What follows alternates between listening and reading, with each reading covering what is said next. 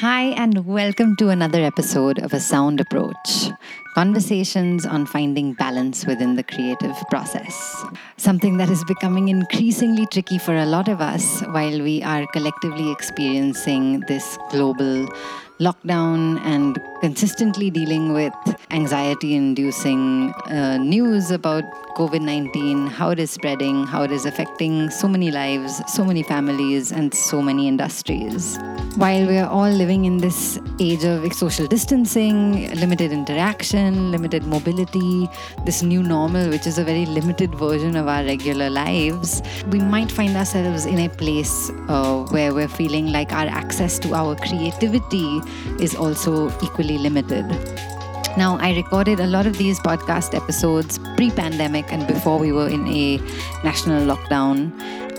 And I think it's worth mentioning that this is possibly one of the most enjoyable things that I've done in the last couple of weeks. To edit these episodes has been motivating me slightly and giving me food for thought within the realm of my very own creative process. And I hope that that might be the case if you're listening too.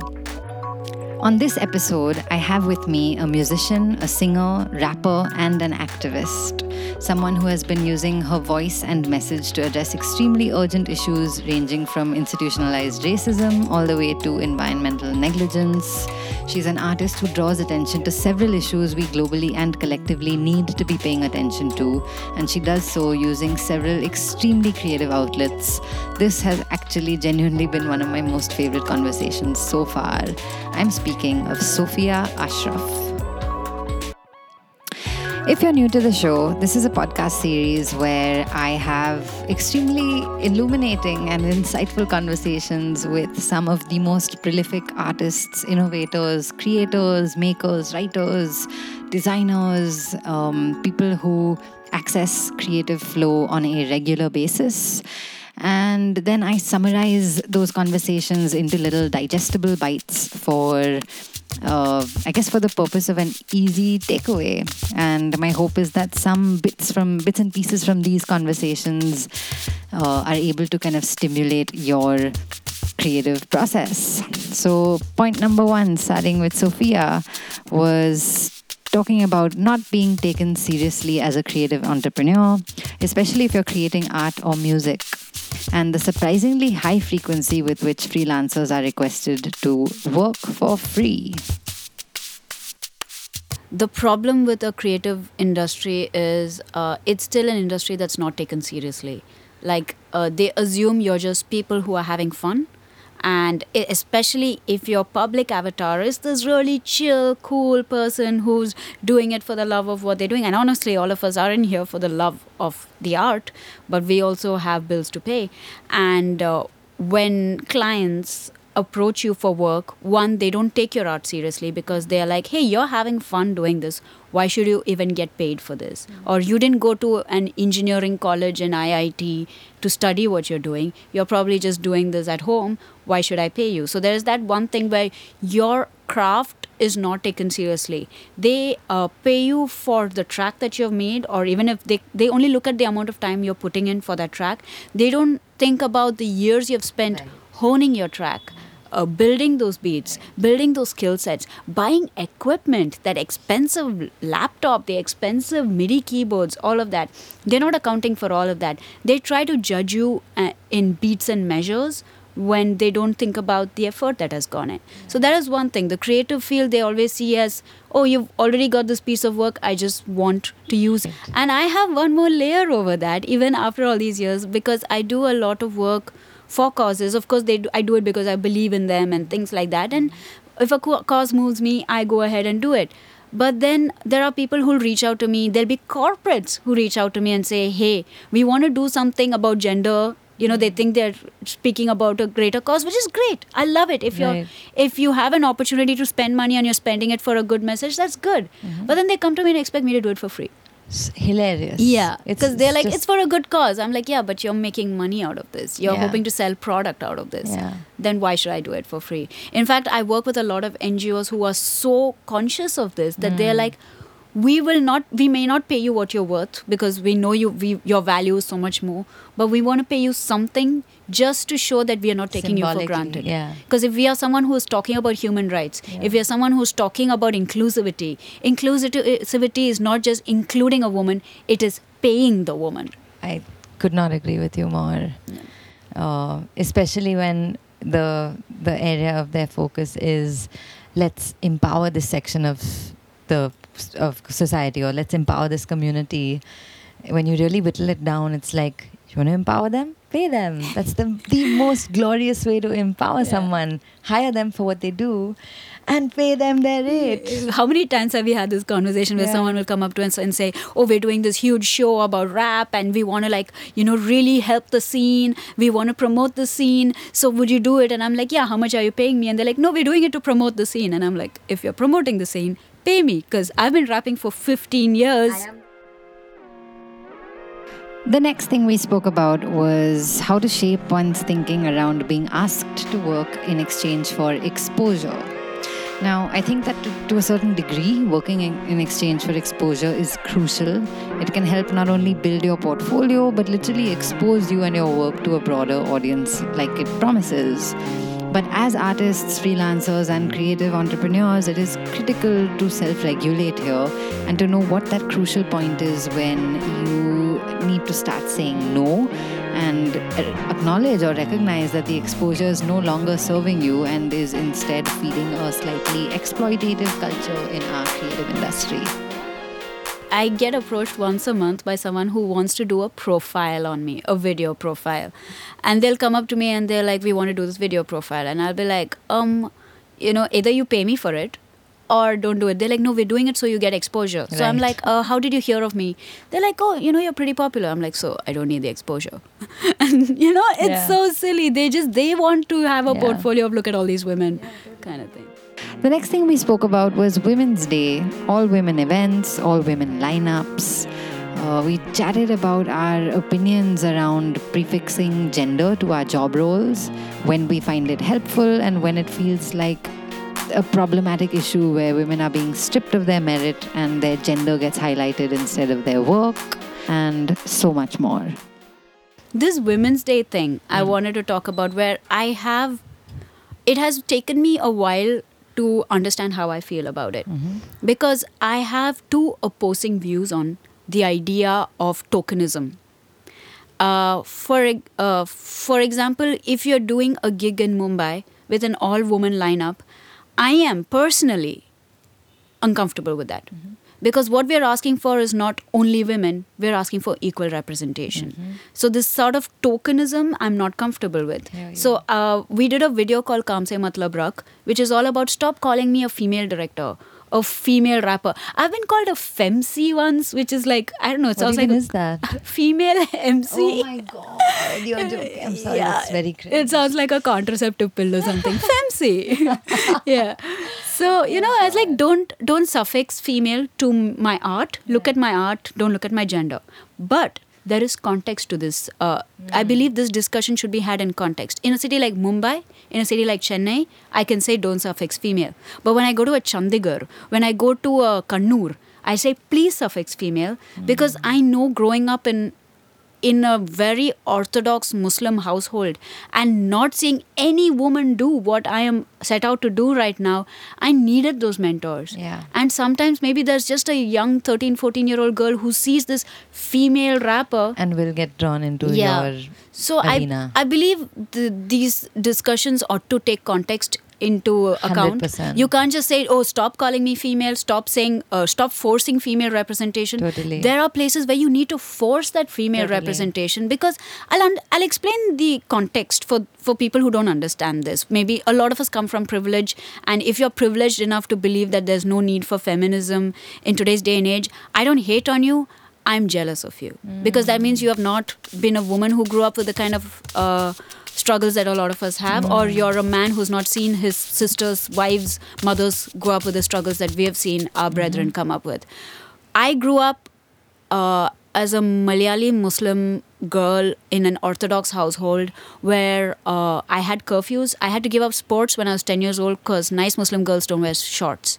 I had to give up dancing when I was in 12th standard because nice Muslim girls don't dance on stage. I had to give up talking in public. I had to give up a lot of things because nice Muslim girls don't do things. And I was engaged off to be married at the age of 19. Ouch.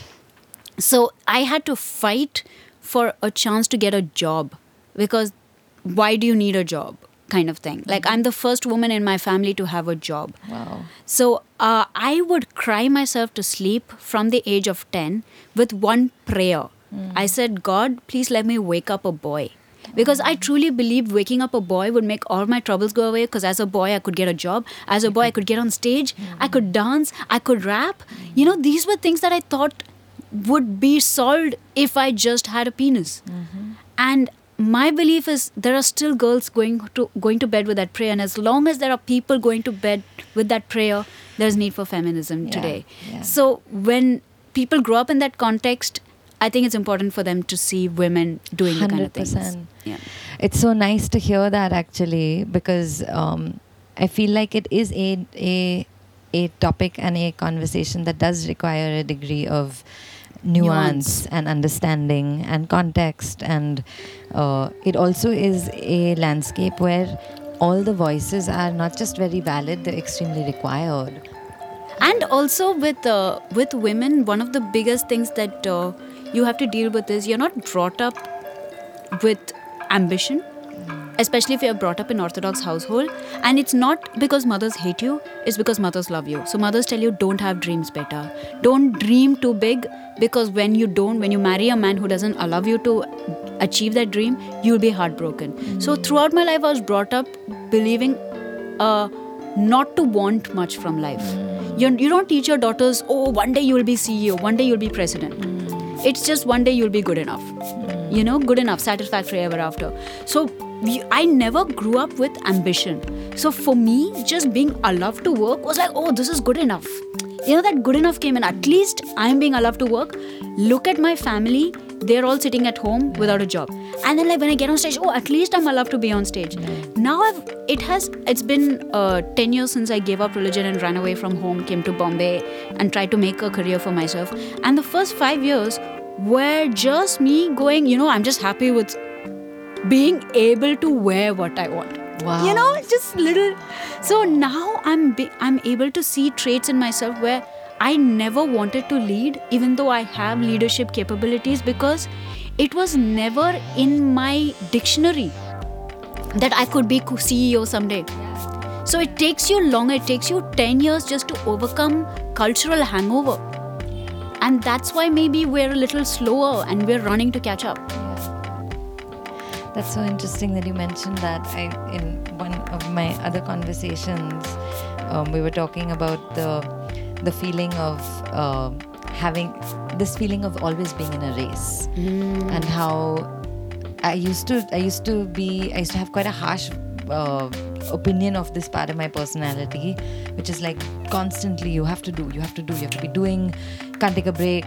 And I made a whole bunch of reasons up in my head for why I was that way. It was like I came from a certain class of background where my family, like my role models, were self-made people, and it was like expressed to me very explicitly since I was little. Nose to the grindstone or nothing. Like, you have to hard work all the time, no breaks, no holidays, otherwise you're not inheriting anything, or you're not gonna manage. There's no cushion, there's no backup. And I was like, that's what it is. And then that kind of shifted to like, no, I'm just like someone who derives my sense of joy from being productive, and it's not a bad thing. So it's like constantly wanting to do. And it became your identity. Totally. And you kind of overlook the fact that a part of it is very much in the vortex of dysfunction, let's say. And blatant capitalistic mindset. Oh God, that's so funny that you said that. Yeah, exactly. I've just had a conversation about this just last night. It is a huge expression of capitalism because you can't stop doing. You can't stop the hustle. Even if you have enough, it's not enough. Yeah. And I think this isn't a woman thing. It's an entire industry thing where you're always on that race, and we glorify that struggle, don't you? Like I I go to work and someone's like, yo, I haven't slept in 2 days. And someone else like, I haven't slept in 3 days. Someone's like, I had 5 coffees today. I had 6 coffees. We glorify that struggle, especially in the art industry, because we are underpaid and overworked and we're doing it for the passion. Yeah. And the moment someone comes up and says, I don't work on Sundays or I don't work beyond this time, you're like, oh, yeah, cool. But then at the back of your head, you're going, I'm better than that person because I work more. Totally. It doesn't matter that the output is the same. Yeah. And for me, what has been weird is because I've been doing it for 15 years, you get better at it. You do something for a long time, you get better at it, which means I'm putting less time to get the same product. And then I start feeling guilty. I am not working as much as I used to. Right. And then I see these young kids around me working really hard. And then I'm like, no, I must work as much as them because I need to prove that I'm hardworking. Right. It's a sickening circle, and it's a capitalistic thing where Totally. hustle. Totally. And I suppose if you don't do something to put a pause, to hit pause on that race, that is just gonna, Yeah. self-fulfilling. And honestly, all of us put a pause, not consciously, when we burn out. All of us have had physical breakdowns and mental breakdowns, and that's when the pause has happened, which is unhealthy, but because no one's done it. We're the first ones doing this. And Not your mother, not your grandmother. Yeah, exactly. And not even your father. Yeah. So we're the first ones figuring this out, and we figured that we had that burnout, and our bodies told us, girl, take a break. I've had that breakdown on an airplane from an international airplane. I put a blanket over my head and cried myself to sleep. And that's when I went, girl, you got to take a break. It's one of those. I relate so hard. I've been there, been there. Fuck, yeah. And did you listen the first time? Yeah. Oh, you did? Yeah, and good, I can. Good And call. I've, now I'm eating healthier. I'm not beating, the biggest struggle for me is when I'm done with work, I head home instead of staying and trying to find something else to do, which is the biggest struggle. Right. It's funny how you almost have to be as disciplined about rest as you do about productivity. We don't think about that, right? And I realized I was falling sick a lot, and I realized if I don't get my 8 hours of sleep, I fall sick. So now, even when they call me for residencies and stuff, I put in my email, in my hospitality rider, when you schedule, I need 8 hours of sleep. If I don't get 8 hours of sleep, I will fall sick and your residency won't happen. Because when people program things, they expect you to go run on 4 hours of sleep. And I'm like, you want me on camera? You want me to be fine? Give me my 8 hours of sleep. It's part of my contract. Good for you. Yeah. That's such a nice thing to think about and to write into your personal whatever design, life design. I wanted to come back to you talking about the number of hours of sleep and your kind of say your newfound shape and ideas around this is what my body needs, this is what my mind needs, self-care. Yeah. I don't love the phrase, but I wanted to ask what you think, where do you think we need to go from self-care? Like if self-care is a very conscious signal and symbol of I need to look after myself and my needs in order to be contributing and in order to be of value and in order to be stable enough to uplift anything, my idea, my community, whatever, then after that, is there a point at which we can kind of shift that lens to focus on community care? Or where do we go from self-care? That's a really interesting way of looking at it. Especially I think why a lot of us ignore self-care is we don't see it as important. And I always tell musicians, okay, you take care of your laptop and your equipment. You put it in an air-conditioned room because you realize this is equipment I need for my craft. Your body is equipment you need for your craft. Don't drink the day of a gig. Don't party the night before a gig. Understand that your voice needs something, your body needs something, your stomach needs to be in good shape because that is the hollow instrument from where your voice comes in. Your hands need to be stable. So I think a lot of us take for granted that our body is our tool, our equipment, and we don't take care of it. But honestly, you can't teach that at a young age. And I think it's fine, When you're young, you hustle, you put in the work, and you don't need as much sleep. Yeah, and your body can take a lot more. Yeah. So I think I don't begrudge myself for working as hard as I did when I was younger. Nice. I think it's necessary. Right. Now to take that to, like you said, take it into community care. I think one of the best things is podcasts like this to tell other women and other men to recognize when they're abusing themselves. In the name of work. And to help break that idea of don't glorify. And that only happens when you're in a leadership position, and the culture of your organization is set by you. Right. And if you are someone who overworks, and how much ever you tell your juniors, you know what, it's okay, you go home, but you are doing 15-hour shifts. And I do that a lot as a director. I'll turn to my editors and say, you know what, you go home. I got this. The editors will stay back. Right. Because that's the culture you're building. Yeah. If you go home on time, then they will go home on Yeah. time. So interesting. Yeah, it really is like you have to walk the talk and you have to be, it's like, it sounds cliche, but being the change that you want to see.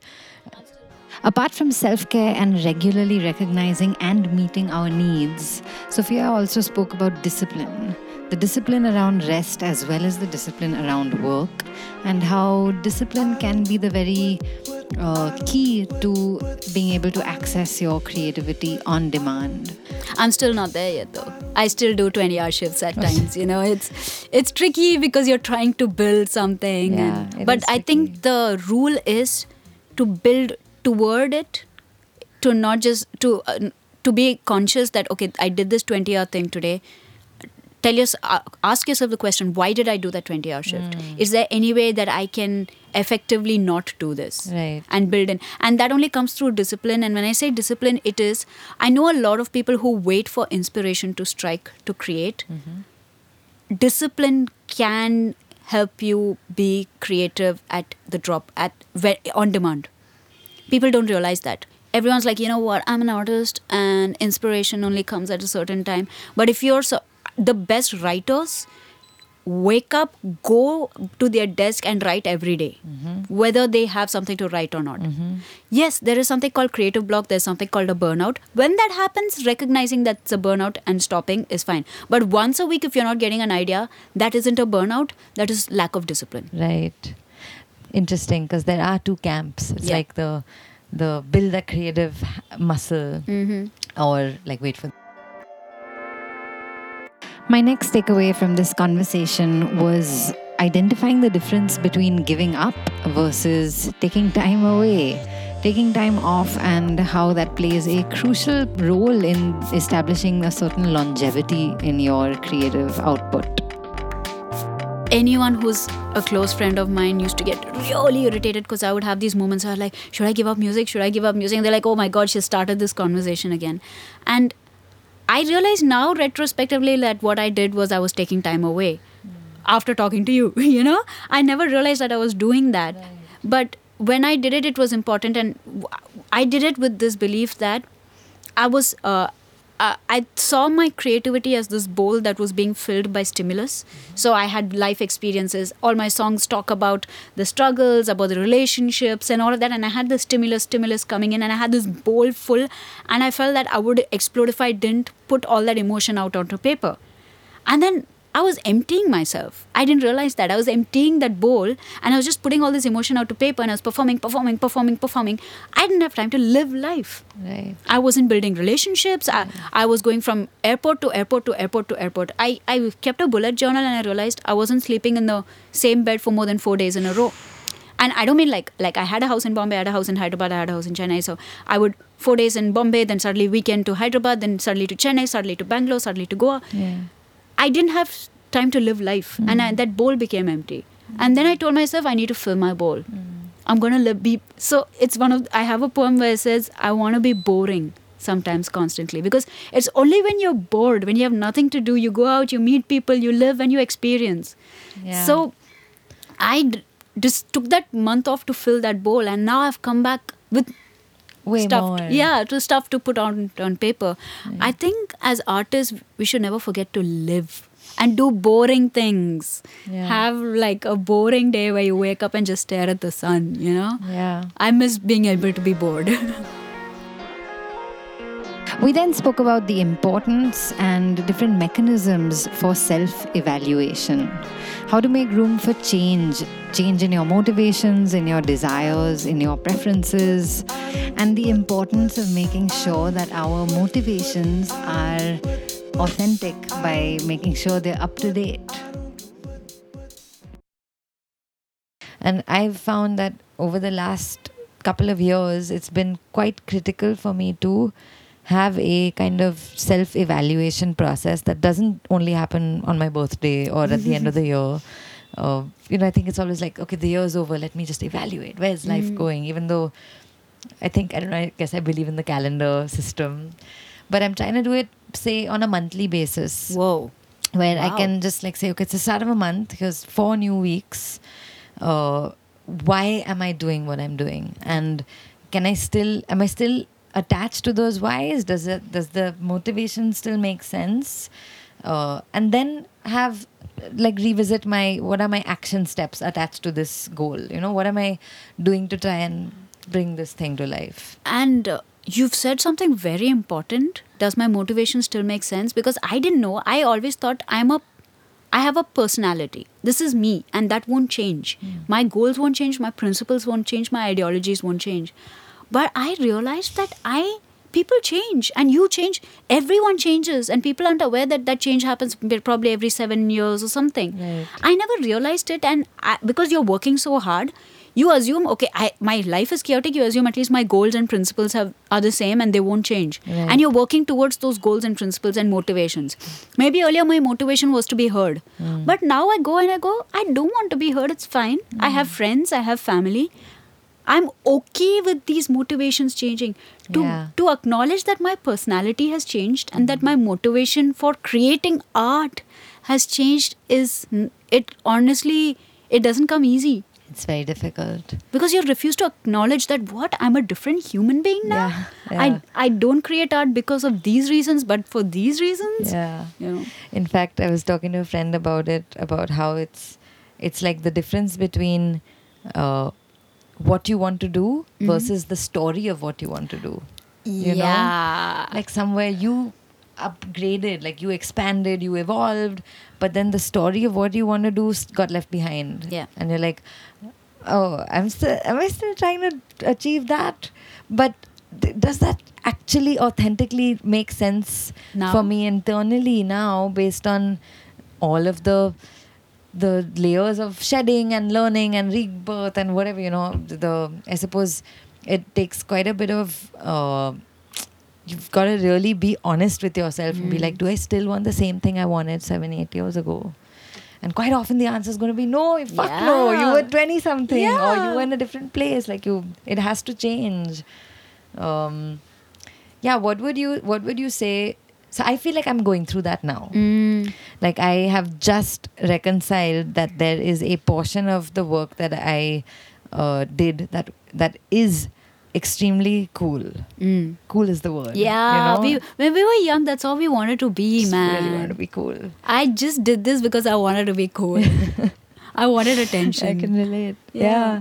And I mean, it's kind of like that probably is because we were walking around with certain wounds that we had picked up as kids where like you didn't get certain amount of attention that you needed. So somewhere you're like, where can I fill that? Oh, here it is. Here's the stage. My next and probably my most significant takeaway from this chat was how to take your art seriously, but not yourself. And this is a phrase that has been kind of etched into my brain over the last year, trying to make sure that we're staying lighthearted and operating from a state of play while we are in fact working. So for me, it's like you said, constant evaluation and not to take myself too seriously. What happens, I take my art seriously, I don't take myself seriously. So I have 2 tattoos, create and destroy. Create is to constantly create art. Destroy is to destroy my sense of self, or in Freudian terms, ego. When I say ego, I don't mean attitude. I mean my idea of self. Like when I'm writing something, to destroy the idea that Sofia Ashraf is writing something. Because what happens when I'm aware that Sofia Ashraf is writing something, I'm not vulnerable. Because what I'm trying to do is I'm trying to impress the audience. My job as an artist for me is not to impress the audience, is to make them feel. And you make them feel if you're vulnerable, and you're only vulnerable if you destroy your sense of self. And for me, the thing is, earlier I used to be like, okay, you know what? My idea of vulnerability is I'll talk about my acne, I'll talk about how skinny I am. I was self-deprecating, and then it was tough to do it at first, but when I did it, it was a huge hit.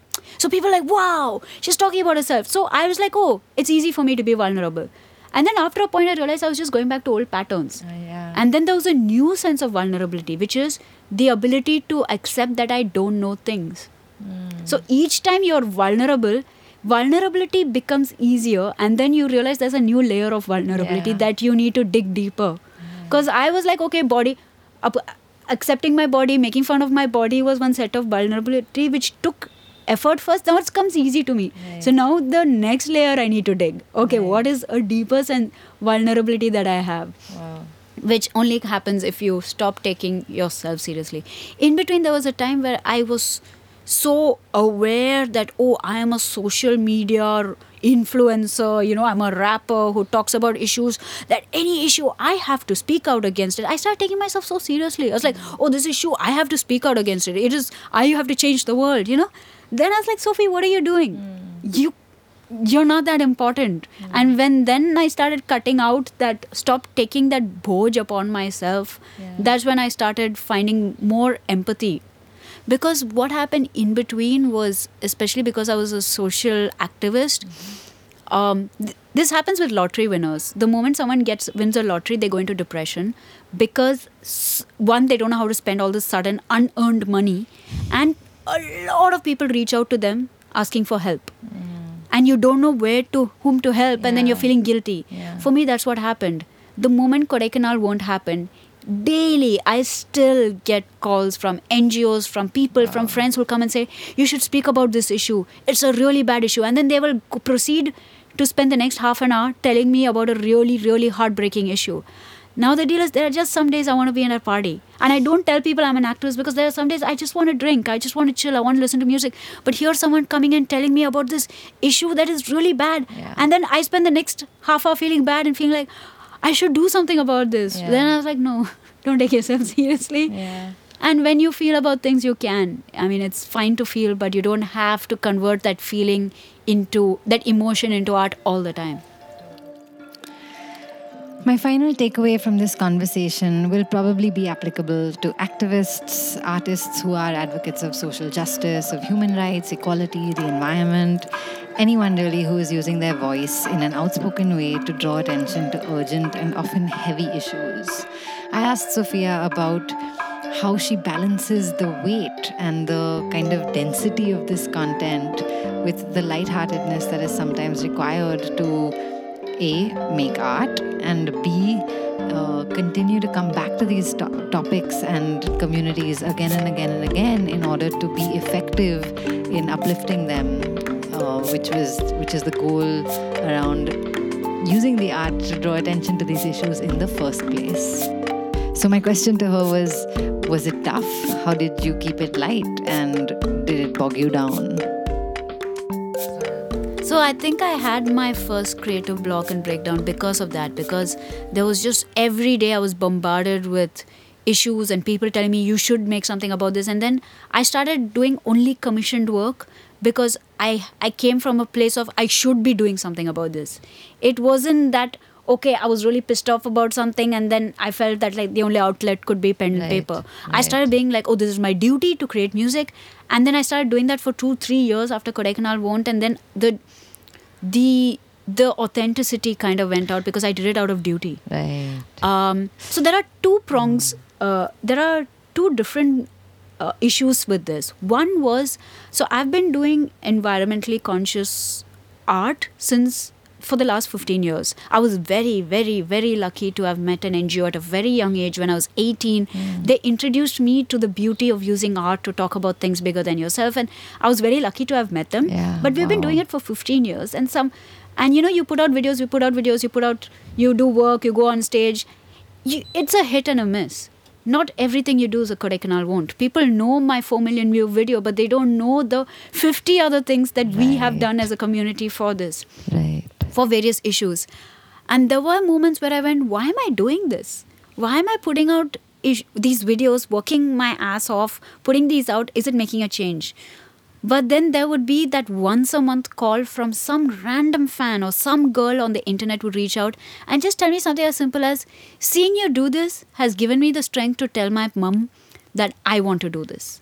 Yeah. It, like, the work that you do has tangible outcomes and it has intangible effects, which you don't really see on every day. But then sometimes just a girl in an audience seeing sand dunes on stage playing, for me, it did play a lot. Seeing you on stage performing, I was like, so you see, these are the role models I need. You know, there's a woman doing this, and just that thing of, oh, I want to do this too. And that's intangible. Then there's a tangible where you see these views and you see a corporation come down and address this policy change that happens. So the work that you do, one, if you're trying to do it for some sort of greater good, it gets a little iffy because you wonder why you're doing it. And then you're like, no, I'm doing it because there are tangible benefits and there are intangible benefits. Then there's the other side of where, okay, you've accepted that and you continue doing what you're doing. And when you're doing what you're doing, it gets too heavy after a point. So now I've reached a point where I don't believe that the weight of the world rests on my shoulders. And I believe that, yes, do good whenever you can, do whatever helps you. But my philosophy is whatever helps you sleep at night. So, for example, with the CAA thing, I try to see what will really make effect. Will me making a song about this, is that me trying to promote myself as an artist or trying to make a difference? And I realized for me in the CAA thing, I'm still trying to read and understand and read and understand. It's okay if I have not put out a song about it, just sharing information, using the momentum that I've gathered to share stuff that other artists have put up. I'm okay with that. I don't beat myself up about not writing a song about CAA. Maybe I'm not in the right state of mind. Don't beat yourself up for not writing a song about something. And that's why I have a little bit of an issue with people coming and saying, why aren't all artists making something about CAA? I feel, you know what, maybe they're assimilating, maybe they're understanding, maybe they're doing it through conversations in their own houses. You don't always have to put out a protest video. You can make changes in your own way. And one more thing that I have recently come to acknowledge is that the idea of destroy myself, which is ego, came into play even in activism. That's why I don't have a YouTube page. Because it's very easy when you're a raptivist or an activist using music to be like, oh, Sofia Ashraf is doing this. And then what happened after Kodaikanal won't is reporters would come to me and not talk about Kodaikanal, they'll talk about me. Right. And I'm like, wait, I'm trying to draw attention there to the issue. Why are you drawing attention to me? Right. So that's why I never put up content on my own page. I put it up on someone else's page. I put it up on Jatka. I put it up where it will have the most effect. Because I think as artists, we should be very conscious that if you're trying to do it for a cause, you shouldn't be the hero. Yeah. The cause and the people should be the hero, represent their views. Totally. So it's tricky, it's nuanced. I think you live, you learn. Totally. Thank you so much for sharing your words. What an amazing conversation. I'm really thrilled. And thank you so much for hearing me out. I think this was like therapy for me. I'm glad. It was really enlightening and very eye-opening, and I am sure that people listening will have a lot of gainings from listening to your words. Thank you. Thanks for having me. If you've made it this far, thank you for sticking with me. This has been an episode of A Sound Approach, conversations about finding balance within the creative process. I am Sand Dunes, and I will be back next week with another conversation and hopefully more tips, insight, inspiration, and tools to help you stay creative, to help you stay sane during this pandemic so that you feel connected to your practice. Take care, stay safe, wash those hands. I will see you next week.